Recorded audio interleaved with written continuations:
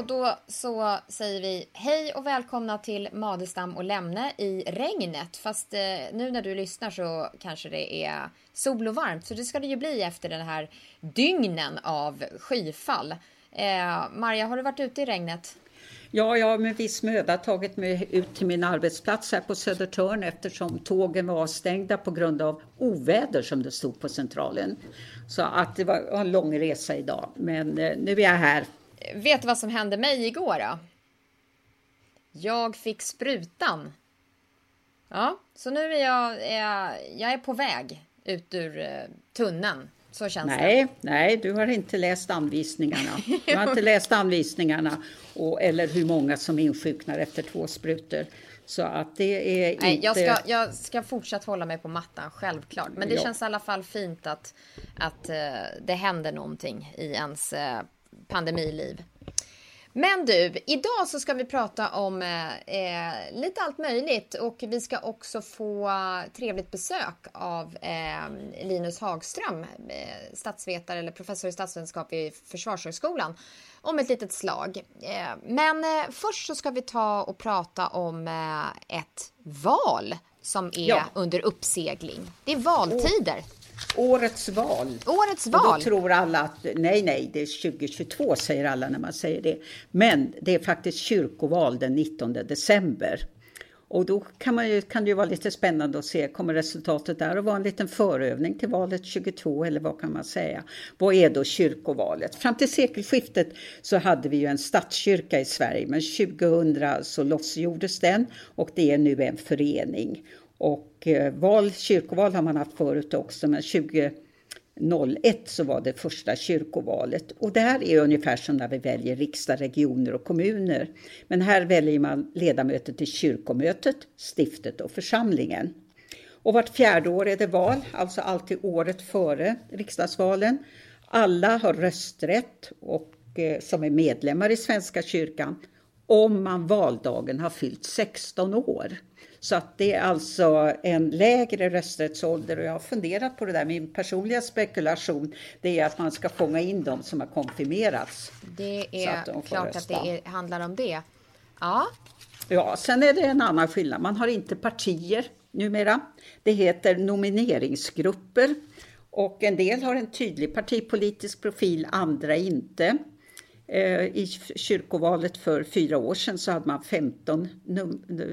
15 nomineringsgrupper, det vill säga det som vi skulle kalla partier. Och en del partier eller grupper då har en väldigt tydlig partipolitisk anknytning. Andra har det fast det framgår inte av namnet. Det finns bara några få partier som uppträder under samma namn som till riksdagen. Och det är Socialdemokraterna, det är Centerpartiet och det är Sverigedemokraterna. Sen har andra lite likartade namn som Gröna kristna, Vänstern i Svenska kyrkan. Men däremot så bytte för ett antal år sedan det som i huvudsak är moderater bytte namn och då minskade rösterna på dem. Och det är som sagt väldigt många partier. Fråga till dig där Maria, som jag har funderat på under många år. Det är varför ska partierna styra kyrkans liv och leverne? Ja, du menar tydliga partier för de flesta. Partier. Det finns ju inga opolitiska partier eller nomineringsgrupper egentligen, utan man tillhör ju ett eller annat block. Och det är ju väldigt, vad är det då man sysslar med? Ja, nu kommer jag att ägna mig åt församlingen. Jag måste ju erkänna här nu att jag har ju ett politiskt förflutet själv och jag kandiderar i riksdagsvalet. På det gamla vanliga partiet. I kyrkovalet, aldrig i riksdagsvalet. Det skulle jag inte klara. Men i kyrkovalet i min hemförsamling Katarina, som i Stockholm, som är en lite annorlunda församling. Men jag skulle säga det också att vi ägnar oss åt vård av kyrkobyggnader. Det är väldigt dyrt. Vi ägnar oss åt ekonomin. Jag brukar berätta om att det är valfrihetens yttersta gräns i Sverige är att om man är med i Svenska kyrkan så kan man få välja i vilken kyrka man vill begravas och hemförsamlingen faktureras då. Så här har vi liksom nått den ena änden av Sverige som valfrihetens land. Du kan få bli begravd någon annanstans av någon annan församling. i förra valet, det är lite annorlunda nu när jag har studerat lite siffror och sådär, så var valdeltagandet 32% och inte 19 som är i riket.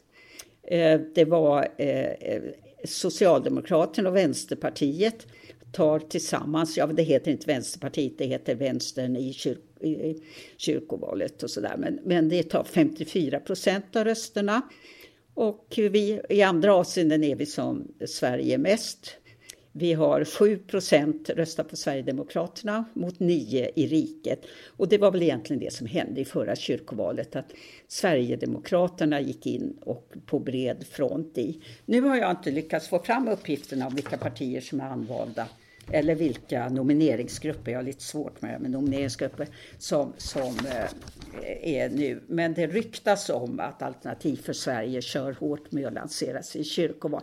Och det här är ju, ja, det är ju ett sätt att så att säga utnyttja utrymmet i på de olika ställen där man så att säga medborgare röstar. Det var likadant med KDS som det hette en gång på 60-talet.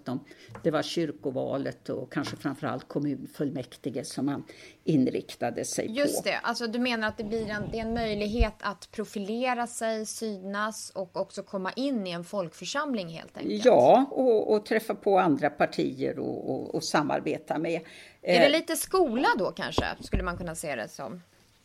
Ja, jag skulle snarare säga det som att man brer ut sig i samhällskroppen så att säga. Att man erövrar flera arenor att synas på.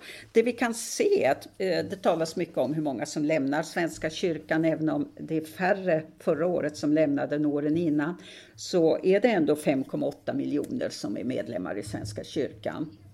Ja, men det är ju väldigt dåligt då med 19,9%. Valdeltagandet. Men hur kommer det sig då? Hur ska vi förstå det här?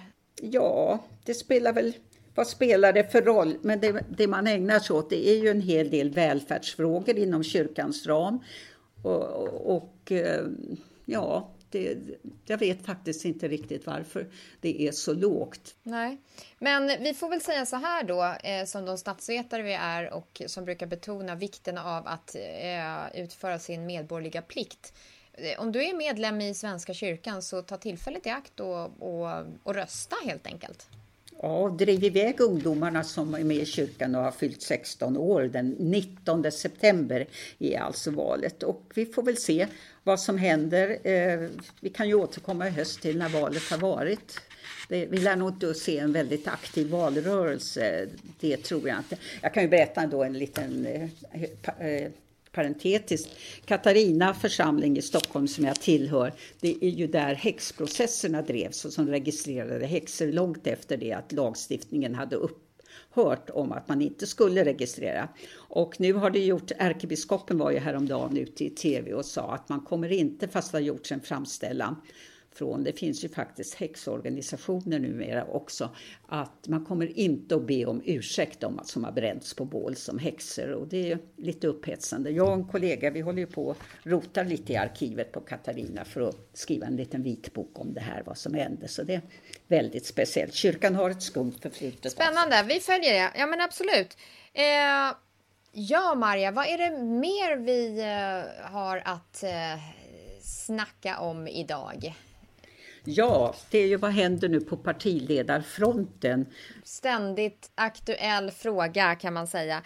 Ja, det som händer. Jag ville nämligen ha en liten spaning här. Jag lyssnade på en, får man väl säga då, en systerpodd som jag brukar lyssna på väldigt ofta, nämligen Kvartal. Och de hade ju då som sin fredagsintervjugäst här i fredags en längre intervju med kommunalrådet i Södertälje, Boel Godner. Och jag måste säga att som politisk ledare så imponerar Boel Godner, och jag kan mycket väl se henne både som medlem i en framtida regering, socialdemokratisk regering, men hon är också definitivt ett möjligt namn som partiledarkandidat. Det som definitivt talar emot henne då är ju att hon inte har någon nationell politisk erfarenhet utan har varit kommunalråd i Södertälje i drygt 10 år är det väl nu.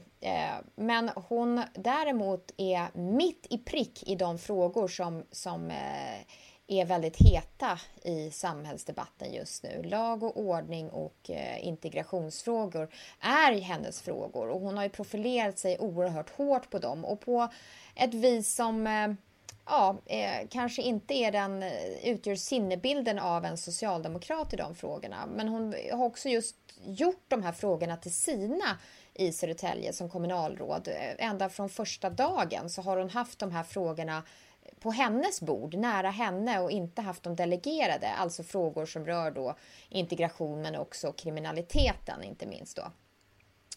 Så att jag skulle säga att ett exempel på en intressant politisk ledare just nu. Ja, och det är som sagt, man blir sällan partiledare om man har den kommunala bakgrunden. Man kan ha den också. Ja, det säger bara absolut. Göran Persson, Ulf Kristersson. Men ett intressant namn att följa. Men det finns ju fler intressanta namn. Ja, men absolut. Sen var det ju en lång intervju i Dagens Nyheter med Annika Strandhäll. Och henne har vi ju berört tidigare också här i podden. Hon är ju uppenbarligen då intresserad av att komma in igen i vad ska man säga, hetluften. Hon är ju väldigt aktiv i sociala medier och är ju också partiet Socialdemokraternas nu jämställdhetspolitiska talesperson är hon väl. Och hon är också på gång, nu vet vi inte, det stundar val av ny ordförande i det socialdemokratiska kvinnoförbundet. Och hon är ju en kandidat där och också ordförande i kvinnoförbundet i Stockholm. Så att, och då kan man säga, vad betyder kvinnoförbund nu för tiden? Man kan ju säga, ska vi ha särskilda kvinnoförbund? Ska vi ha särskilda åldringsförbund? Ja, det är väl egentligen bara Miljöpartiet som har gröna seniorer. Men då är det ju faktiskt så att om man blir ordförande i kvinnoförbundet i Socialdemokraterna, då tillhör man också verkställande utskottet. Så det är ju en plattform. Väg in, absolut. Och så vi får väl hålla ögonen på vad hon håller på med i framtiden. Hon är ju också en person som på många sätt också kan förkroppsliga socialdemokratin i och med hennes egen bakgrund av att ha vuxit upp i ett Bergsjön i Göteborg och en kvinna med starka åsikter helt enkelt. Och det är väl inte helt otänkbart att sossarna kommer snegla åt en kvinna nästa gång de ska utse en partiledare som väl blir då strax efter valet 2022. Ja, jag är inte så säker på det efter statsministerns uttalande, men det kan ju vara bara skenmanövrar att man säger att man ska sitta kvar hela nästa valperiod. Det tror jag är en skenmanöver. Ja, om inte annat så tror jag att Ulla, hans fru, väntar på att de ska ha ett annat liv tillsammans. Ja, det får stå för dig, den iakttagelsen. Det finns de som säger precis tvärtom. Okay. Men det är faktiskt så att förlorar Socialdemokraterna så är det ju mycket självklart att det blir ett partiledarskifte efter snart 10 år. Det tror jag. Absolut. Och vi har ju tippat här förut i podden, Maria, om hur utgången kommer bli. Frågan om vi håller fast vid det nu? Ja, vi får väl återkomma om ett tag. Om det. Just nu håller jag fast vid det. Men vi får ju en test också av partierna och läget här nu redan nästa vecka. Mm. Ja. Då är det Järvaveckan och så småningom Almedalen som återigen blir digitala evenemang. Ja, och det är ju inte bara partiledartalen där som nu körs då 1 eller 2 per dag.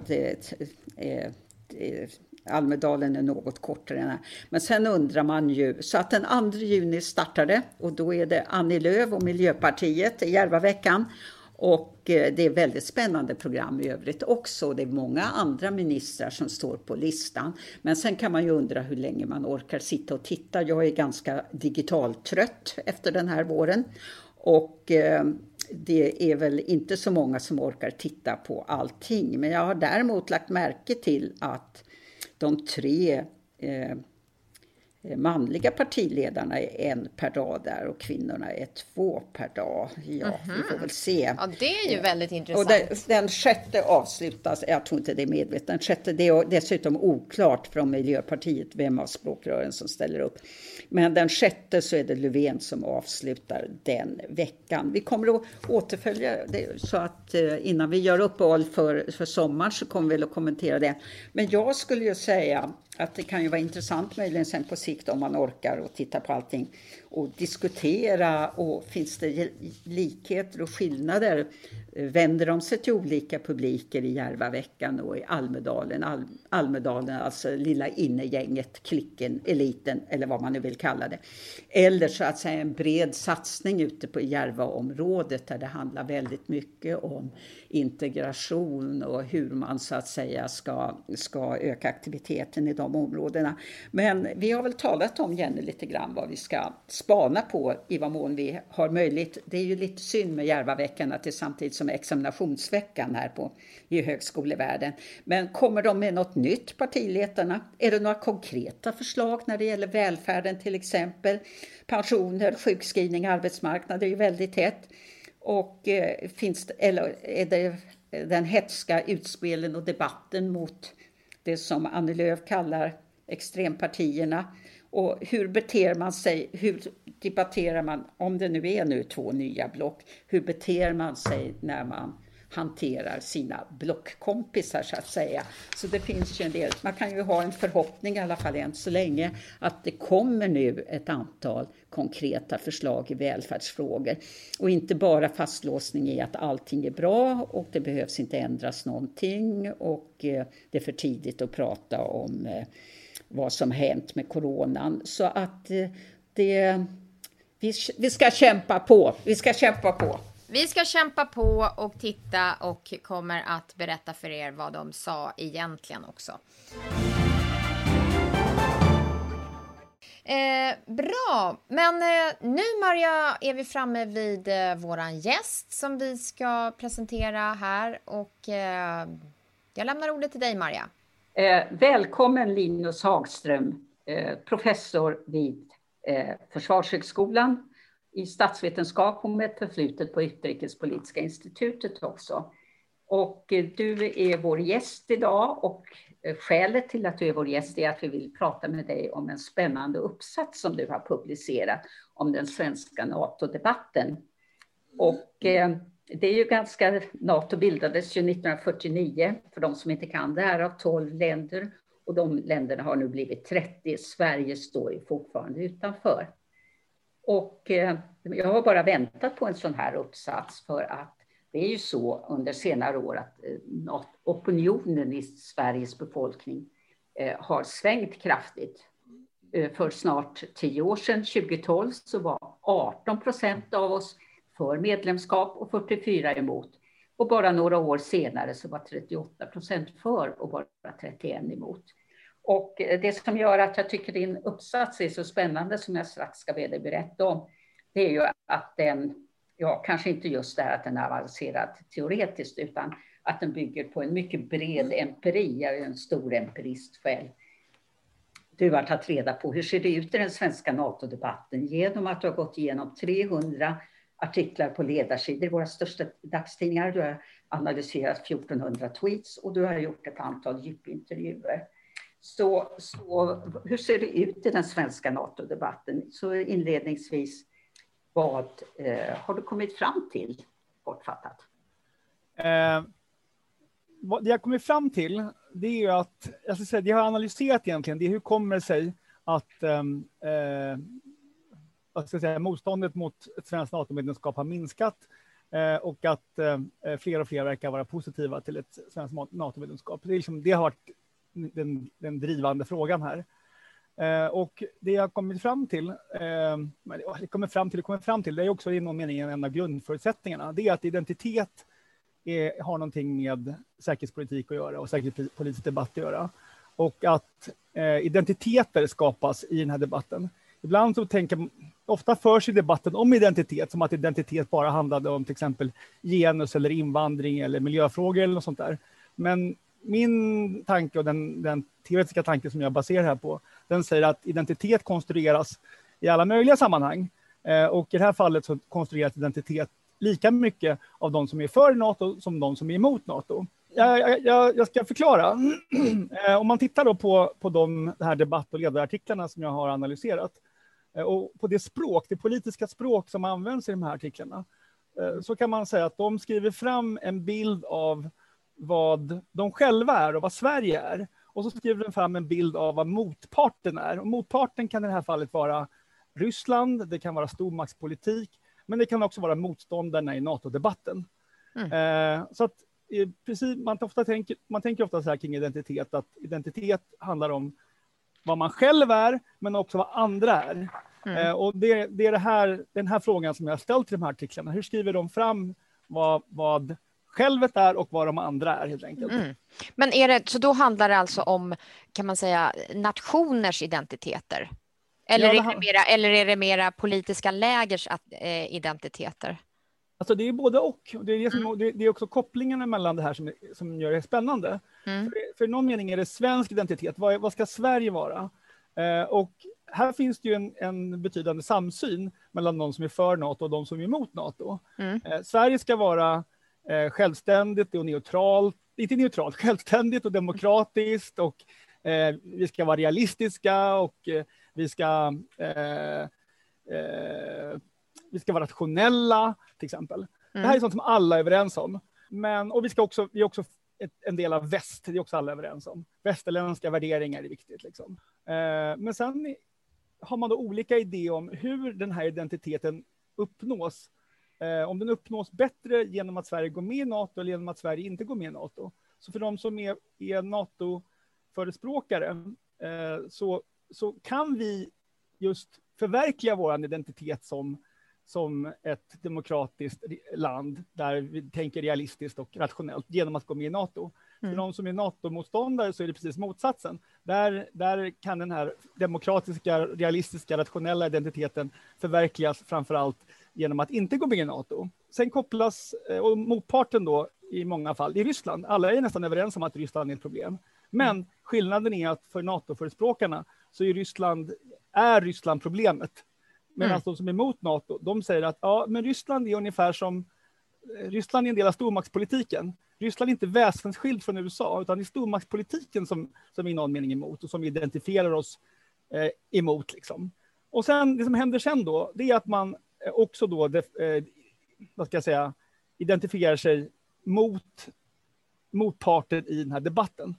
Och framförallt de NATO-förespråkarna tenderar att klumpa ihop NATO-motståndarna med fienden, alltså med Ryssland, och säga att det finns egentligen bara en logisk anledning till att folk för fram den här typen av NATO-kritiska argument, och det är att de spelar på fel planhalva. De är landsförrädare, de är liksom femtekolonnare, och i vissa fall så är de bara naiva. Är det kvinnor så är de oftast bara naiva, och är det män så har de inte rent mjöl i påsen. Liksom.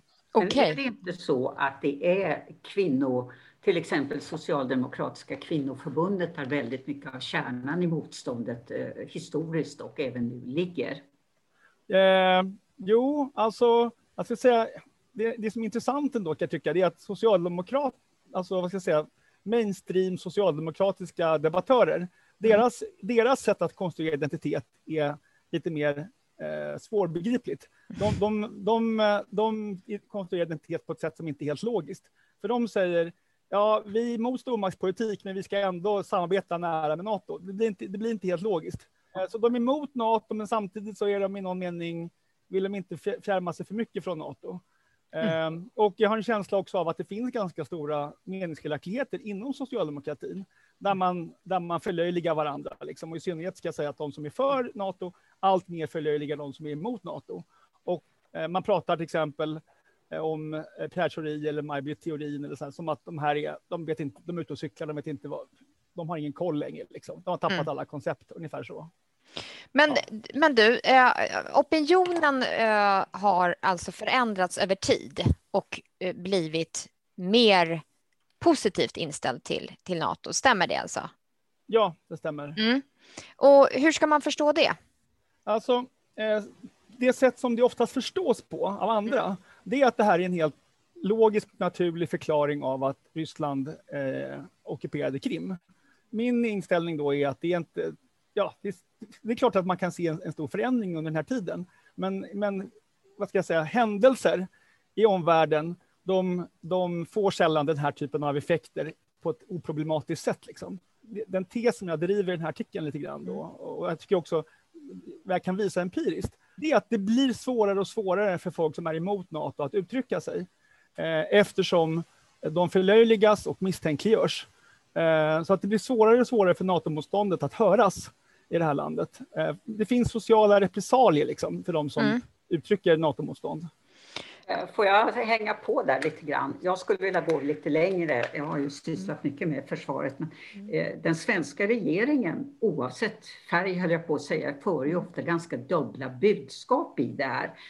Man vill ha mycket nära samarbete, man vill ha gemensamma övningar, men man vill inte ha medlemskap och inflytande i beslutsprocesserna. Och då, det du lyfter fram de här exemplen säger också, är det en generationsklyfta i socialdemokratin till exempel?